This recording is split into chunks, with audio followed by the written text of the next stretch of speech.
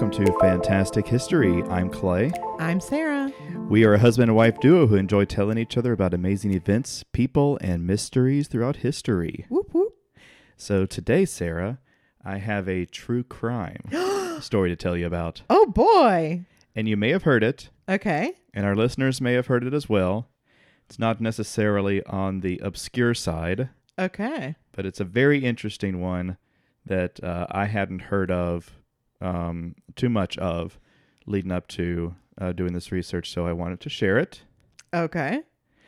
And I wanted to start off by asking, have you ever seen the movie Strangers on a Train? No. Okay.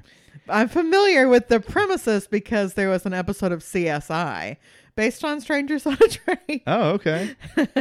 Well, if you are not familiar with that movie out there, it's about two men who meet on a train and discuss the idea of a perfect crime. Both men have someone in their lives that they would like to disappear. Mm-hmm. So what if the two strangers swapped murders?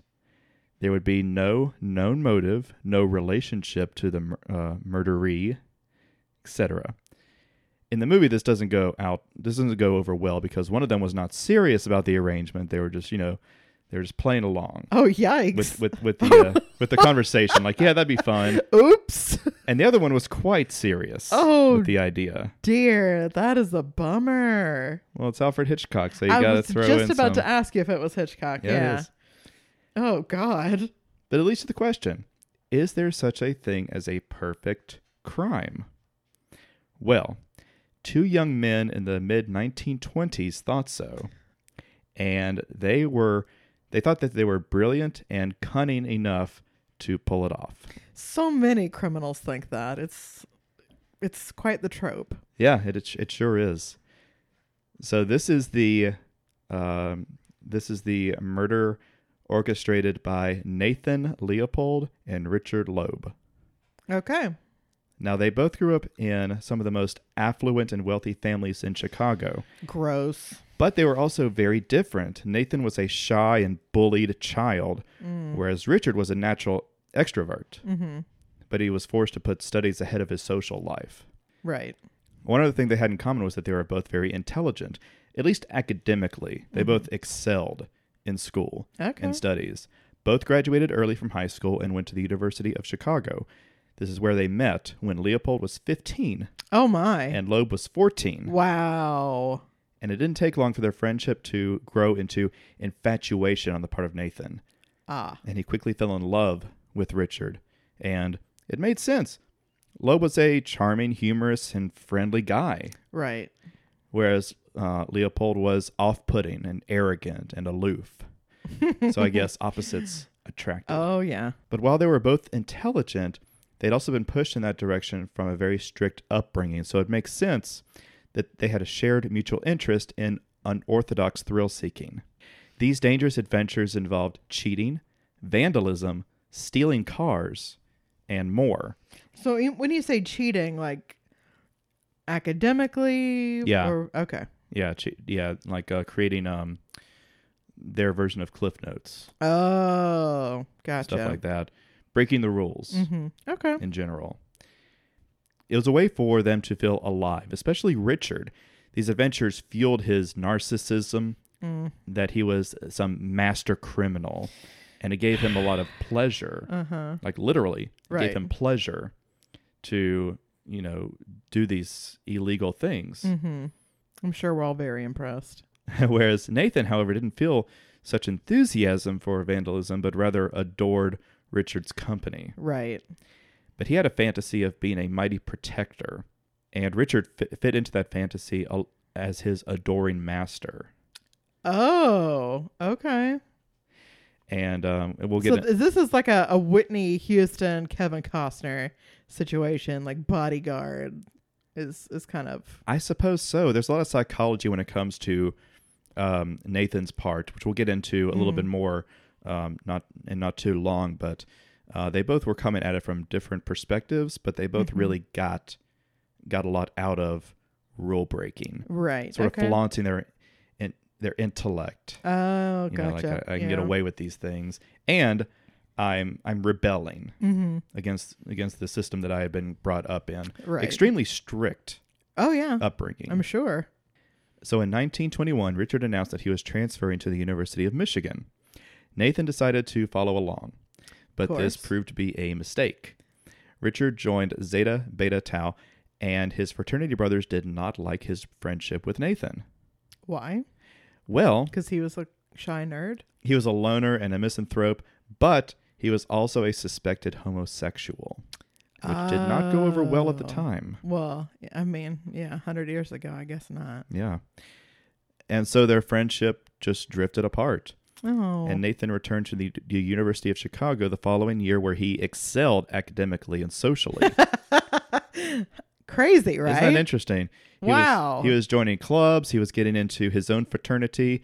And he became a professional ornithologist despite enjoying the study as a weekend hobby. Wow. And so that's a bird watcher, right? Yeah. Okay. Yeah, he was bird watching on the weekends and he wrote like academic papers Oh, on his studies, but he was doing it as a hobby. It wasn't even part of his studies. Right. His academic studies. And he graduated at the age of 18 Wow. with plans to become a lawyer. Wow. Meanwhile, A bird lawyer? Does he practice bird law? I don't think he ever practiced bird law. Oh, that's a bummer. Meanwhile, Richard also graduated at the age of 18, which was the youngest graduate in the history of the University of Michigan. Dang. And though excelling at his studies at well, he really didn't have a drive or plans for the future. Right. That sounds about right. Yeah. It's a bit ironic that Richard became the aloof one. Right. Yeah. Right? They kind of switched. However, fate drew them back together in September 1923 when Nathan was taking classes in Chicago, and the two reignited their relationship. Okay. Nathan had become obsessed with the philosophy of Nietzsche, specifically the mythical Superman. Oh, God. Had you ever heard of this before? Yeah. Eugenics? Have I heard of eugenics? Yeah, I've heard of it. Oh, gross. I really hadn't looked too much into it personally. Oh, God. But the Superman, as it was explained in my source, one who stood outside the law, beyond any moral code, and could do whatever he pleased, even murder, because morality did not matter, only the Superman's pleasure. Oh, that kind of Superman. I Yes. see. I thought you were talking about. Well, I'm sure it all You plays know. together, I'm sure it does. building blocks. Yeah. but you can sort of see that. You can sort of see how that played into Nathan's protector role. Anybody in the history of time who has been into Nietzsche is the biggest asshole. Yeah, it seems to be that way. 100% of the time. So it was this new philosophy mixed with his, that attitude of his, mixed with Richard's pleasure of committing these crimes, and his own fantasy of being a master criminal. It's all these things that sort of combined when they began to discuss what would be the perfect crime. And soon these talks formed into a plan to commit that crime and to never be caught. Because I guess that's the idea. You commit a crime, you don't want to be caught. Well, yeah, if it's imperfect if you get caught. Exactly. Unless you planned to be caught. Oh, God. See 7. Oh, I would love to, actually. Can we do that after this? Sure. I love that movie. So just a bit of a warning. Their plan is gruesome. Yeah. Okay. And a bit upsetting. So just be aware of that as we move forward, because their plan was to kidnap a child. Okay. No, I'm out. You're out? I'm out. Goodbye. Okay. Well, those of you who are still along with us, the plan was to kidnap a child and demand a ransom, but leave no clues for the police to identify them. And they would take the ransom, but their plan, it was supposed to be a ransom kidnapping, but underneath their plan was to kill the child. They planned the kidnapping, they planned the ransom, they planned fake identities, the rental of a car that they would do all this in, every meticulous detail to avoid detection and trick any detective who they came up against. They even wrote a ransom note before they even knew who the victim was going to be. And they used a ransom note in a comic book as a guide. For God's sake. Detective Comics. Oh, I'm assuming. Batman, why? So the day the murder comes, the two drive around Kenwood in Chicago, a neighborhood just north of the university, looking for a victim. They had several candidates in mind whose families were wealthy enough to pay a large ransom, but they were not able to find one of them in an opportunity to approach them. Mm-hmm. They scoured the neighborhood for hours until they came across Richard's cousin. What the hell? Yeah. So this was Bobby Franks, who is their victim, who was 14 at the time. Richard convinced him to take a ride with them, and once he was in the car, Richard killed him. Immediately? Pretty much, In the car? Yeah.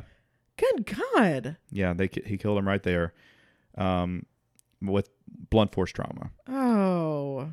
They then drove south to Wolf Lake, where they disposed of the body in a drainage pipe that they had, decided on before. Yeah. Nathan was familiar with the area of this particular hiding spot because he did a lot of bird watching around the lake. For God's sake, first of all, perfect crime. Don't take one of your own family members, dumbass. Second of all, don't dump the body where people know you go all the time. So you're starting to catch on. Gee whiz. Okay. They had also removed Bobby's clothing to avoid identification, and they used hydrochloric acid to disfigure Bobby. Oh, my God. Because they didn't want him to be identified when he was found. Oh, my God. But their plan, their thought was, he'll never be found. This is a drainage pipe in the middle of basically nowhere. Mm-hmm. Who is ever going to find him? If they ever do find him in years, they'll never know who it is. Right. Uh-huh. So this was their master plan. Cool. So their perfect crime had been committed, but had not gone fully according to plan. For one, they had planned on doing the murder together by strangulation, with both boys holding either end of a rope or cord. For what reason? Well, they wanted both of them to commit the murder. They didn't want one of them to do it and the other one to be an accomplice. They wanted both of them to be the one who did it. But if it's a perfect crime and you're never going to get caught, why does that matter? You know what I mean? I guess it's just in your head, right? I guess. I mean, it's not, but okay. Yeah. And because of this, they had not anticipated that there was going to be blood in the car. Okay. And there was. Cool. Couple of smart guys, huh? And this was in a rental car. Right? With their actual real name on the lease, I'm assuming? No. Oh, well. They had a fake identity when they rented the car. Right, of course. But they had to clean the car before returning it. It's just like Pulp Fiction. Well, yeah, they had to call the wolf. While they were cleaning the car in Nathan's garage, they were interrupted by the family driver. Okay. Sven England. Poor Sven. They told him that they had spilled some wine and they were trying to clean it up before returning to Nathan's parents. Sir. But England recognized the odd behavior of them, and because Nathan never did any physical labor. Of course not. And so he was cleaning a car. Uh-huh. Come on. And the fact that this was a very nice green sports car, it was eye-catching. Right? Yeah. Really, guys? Really? Oh my. Now here's something interesting. Their plan for the ransom. Mm-hmm. It was complicated, but very meticulous. It was almost like a Riddler type scheme. Sure. They had sent a letter that night to arrive at the Franks' home by 8 a.m. the next morning. Mm. They then called the Franks' home, speaking to the mother, and telling them that Bobby had been kidnapped and they would contact them in the morning. When the letter arrived in the morning, it explained how much money they wanted and how it was to be packaged. Mm-hmm. And then later that morning, a call would instruct Bobby's father, Jacob Franks, to get into a cab that would take him on their way.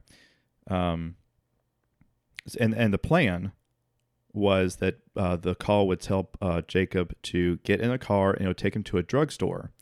And he would wait in the drugstore for another call. And that call would send him to a train station to board the 3 o'clock train. Mm-hmm. And once he was on the train, he would find a letter waiting for him on board in the box for the telegraph blanks. Uh-huh. And this letter would instruct him to throw the ransom out the window of the train at a specific location where the boys would be waiting to retrieve the ransom. And so they'd be able to get it and get out before Mr. Franks would be able to tell the police, here's where I had to throw it out. Right. This is goofy. So that was their plan, because they figured there's no way for anyone to track them. Right. With all this going around. Right. So they had sent the letter and they called. Mm. So then everything after that was still up in the air, right? So the morning of the ransom, while Richard was putting the letter, he had boarded the train, and he was putting the letter in the telegraph box. Nathan called a cab for Mr. Franks and then called him. He introduced himself as George Johnson and told him that a yellow cab would arrive at his house shortly and to get in. Franks asked if he could have more time and was told, no, you must leave immediately. Franks did as requested and was taken to the pharmacy, but the caller had not told him to wait inside the pharmacy. Oh my God. So he was just left on the sidewalk with no further instructions. The boys were on their way to the next location where they were going to make that phone call, because they were like making phone calls from different places. Right. But it was in this moment, as they were driving to that next location, less than 24 hours after the murder, that they had discovered that their plan, their meticulous, carefully orchestrated, perfect crime, was already ruined. Good. The headline of the Chicago Daily Journal that morning, Bobby's body was found. Oh my God. Yep. That fast. That fast. Get him, Bobby. Okay. So the boys were stunned because they had killed him and put him in the drain pipe like late evening. Right. And then by morning there was in the paper. So they had not expected the body to be found at all. Uh-huh. Much less immediately. They realized now that Franks must know it was Bobby and the whole exercise was a waste, but Nathan urged Richard to see it through. So they did. They called the pharmacy, but Franks was not there because he had not been told to go inside the pharmacy to wait. That's such a basic part of the instructions. Yeah. Like, really, you should mention that. Okay. And their suspicion was correct. In fact, Franks had been informed of the body just before receiving the call from Nathan. Oh my God. And that is why he said, can you give me some time before I get in the cab? Uh-huh. Because he had just received this news. Right. So his mind must have been like, what is happening? Right. So wait, in the phone call, they didn't say that they'd kidnapped his son? No, they did. Well, And someone had come up to him and said, hey, they found a body. They believe it's Bobby. And then right after being told that your son's body has likely been found, a kidnapper calls and said, we have your son. Oh. If you want to ever see him again. So he didn't know for sure that Bobby was dead, but just that they had found. Yeah. Oh, okay. Yeah. I'm assuming that he thought that it was his son that had been found, but held on to like a hope. You would. I mean, you would. But, of course. Yeah. Oh, God.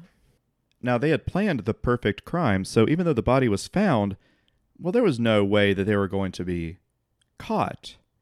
Right? Uh-huh. Well, in fact, police found a pair of glasses at the scene. Are you kidding me? Which Nathan had dropped unknowingly.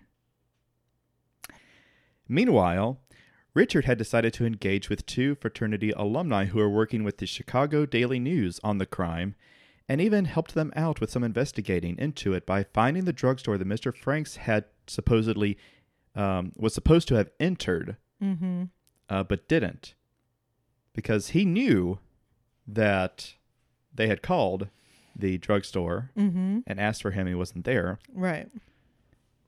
So he was helping these guys find the drugstore that he was supposed to have gone into by asking the clerk, "Hey, did you receive a call from Mr. Franks?" And until he found the one that they did, because he knew which one it was. Oh. So this is a case of like the criminal buddying up with the cops. They love to do that. Yeah. Mm-hmm. And so, of course, Nathan was really worried that their plans were unraveling. I think Richard was a little bit cocky at this time. Yeah, that does sound like him. They were both very cocky. Yeah. But I think Nathan was a bit worried right now because things were just not going according to plan. Uh-huh. So they agreed on an alibi to cover one another. Okay. An airtight alibi that neither one of them would break. Uh-huh. If it came to that. Yeah, sure. Then on May 25th, police knocked on Nathan's door. So they were questioning anyone who frequented the area that Bobby was found. You caught on to this already. Yep. And he was frequenting that area. Good Lord. Now, the questioning was routine, and Nathan did not suspect that they had any suspicion of him specifically. But 4 days later, police once again knocked on the Leopold's door. And this time they asked, "Do you wear glasses?" Got him. Indeed, they had traced the glasses back to Leopold. At his home, police found an illegal handgun and an aggressively written love letter to Richard Loeb. Hello. Richard was picked up for questioning not long after, but they both stuck to their alibis, and they were both cool as cucumbers. Uh-huh. Especially Nathan. Perhaps he thought he was now Nietzsche's Superman. But there was one problem. At least. At least. Their alibi was that they had picked up some girls and had spent the evening with them. Mm-hmm. The evening of the murder. Yeah. What are their names? Well, you know, you wouldn't know them. They go to another school. Right. Oh, yeah, of course. But the detective questioning them, whose name is Richard Crowe, well, he knew that they were in a relationship. Mm-hmm. So he was. Oh, because they found that letter. Yeah. Right. So he was suspicious of their alibi. Pretty sure you don't like girls, pal. As they continued questioning the boys and figuring out more details, things began to unravel. They discovered that the ransom note had been written on the same style typewriter that Richard used his notes. For God's sake. They couldn't find the typewriter, though, because Richard had tossed it into a river. That's normal and fine. Perfect. That's just something you wouldn't do if you were like guilty at all. Hey, you're done with your typewriter. You toss it into the lake. Right, yeah. That's what you do with them. Mm-hmm. There was another detail. When Richard picked up Nathan, this was the day of the murder. Mm-hmm. Richard picked up Nathan, and Nathan had handed his car over to the family driver, Sven England. Mm-hmm. We just talked about a few minutes ago. Oh, yeah. Because his brakes were squealing. He wanted Sven to look at it. Okay. And fix it.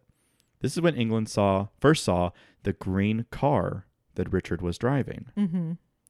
And then both boys left in Nathan's car. Or sorry, they both left in Richard's car, leaving Nathan's car in the garage that night.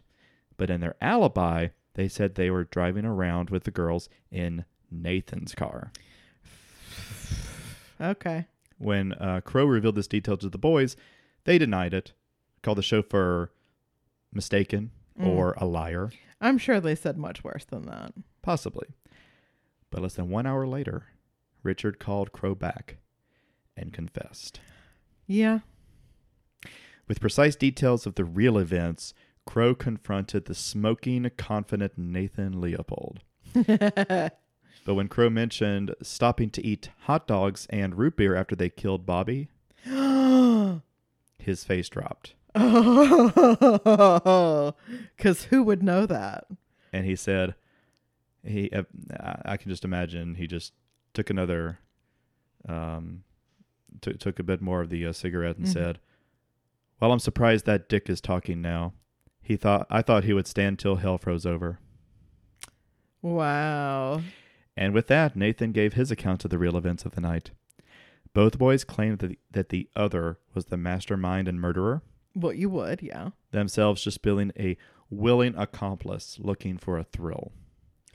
Which still not a good look, honestly. No. Well, this became sort of the this went to trial. Of course, yeah. Their trial was a media spectacle. It was labeled the trial of the century, Oh. probably the third or fourth trial of the century at that time. And it was only the 1920s. Yeah. And this was sort of the thing that captured the media was these affluent, super wealthy, super intelligent, had their whole lives ahead of them, could do anything they wanted, really. Whack, whack, whack. Okay. They brilliant, graduated from college at the age of 18, Woohoo. seemed to have their whole lives ahead of them, just ready to do whatever they wanted. Well, but that's what they did. And this is what they did with it. They killed this kid, and not killed them not committed a murder because they wanted to hurt someone or wanted revenge, or they were cross lovers or anything like that. They just did it for the thrill, just because they're garbage, just to show off. Yeah. And people were just like, this is crazy. Yeah. Their defense retained famous lawyer Clarence Darrow. Oh, wow. Okay. Both Richard and Nathan pled guilty on his advice in order for their fate to be in the hands of one judge instead of a jury. Oh, yeah. And Darrow intended to save their lives. That was his goal. And his closing argument lasted 12 hours. Jiminy Jones. Where he gave an impassioned plea against capital punishment and pushing the idea that upbringing and psychology control human behavior, not simply arbitrarily choosing to do right or wrong. I mean, yes, perhaps, but there's a lot of people with that psychology and upbringing who don't murder little kids for fun. That's true. So. But his plea convinced the judge not to sentence the boys to death. Are you kidding me? He did not. And if he did, it would have been the first time in, I think, Illinois history that that underage kids were given the death penalty. But I thought they were 18 already. Well, I did a little bit more research, and as my understanding it was, prior to the Vietnam War, 18 was underage. Okay. But when you need some bodies on the ground, 18 looks pretty good. Right. So, yeah. Cool. Now, here's a fun fact. Darrow actually also defended a man named John Scopes in the state of Tennessee versus Scopes trial, where Scopes was accused of the crime of teaching evolution in school. Oh, yeah. I'm familiar with this. Which was illegal in Tennessee at the time. Mm-hmm. He lost, but the trial was so widely publicized that it changed public opinion on the topic across America as a whole. Hell yeah. So it's a good lawyer to have on your side. Yeah, a very famous lawyer. I mean, I recognize that name, and this is from 100 years ago. So yeah. Mm-hmm. Pretty big deal. So in the end, in 1924, they were both given life in prison plus 99 years. Okay, I'll allow for that. Both were held at Joliet before being transferred to Stateville Penitentiary in 1931. Richard was killed by a fellow inmate in 1936. Good. Meanwhile, Leopold was a model prisoner and actually was granted parole. What? In 1958. Sorry. I don't know how that works with life sentence plus 99 years. Well, the number doesn't matter. It's life with or life without. If you get life without parole plus 99 years, you're never coming out no matter what. But you can get a life sentence with a parole hearing every 10 years or whatever number. Like that would be part of your sentencing, whether or not you'd be eligible for parole. It sounds like they could have given him life plus life, and it wouldn't have mattered. Right, yeah. You can do 20 life sentences, but you have parole every 10 years, so you still might get out in 10. Yeah. Well, he died in 1971 of a heart attack. Good. So, Sarah. Yeah. You know a lot about true crime. Okay, sure. You listen to podcasts. I've heard my fair share. I've read my fair share. Watched my fair share, probably, yeah. Does the perfect crime exist? Considering how many unsolved murders there are, yeah, sure. Jack the Ripper, perfect crime. Yeah. That, especially considering the fact that it's been over 150 years, it will never be solved. Yeah. completely got away with it. 100%. We will never know who did it, even though those were gruesome, horrible. There was a ton of evidence and it was just mishandled by the cops. Sure, I'd say those murders were a perfect crime. JonBenet Ramsey has never been solved. I mean, they're still trying to work on it now. Perfect crime. They've never figured it out. Everybody's too busy pointing fingers at everybody else. And so, I mean, yeah, obviously. Well, do you think those are instances of the perfect crime falling into their lap, or them meticulously planning something so perfect that even Sherlock Holmes would be confounded? There's no time Sherlock Holmes would be confounded. So if that's, sorry, if that's the framework, then no, the perfect crime does not exist.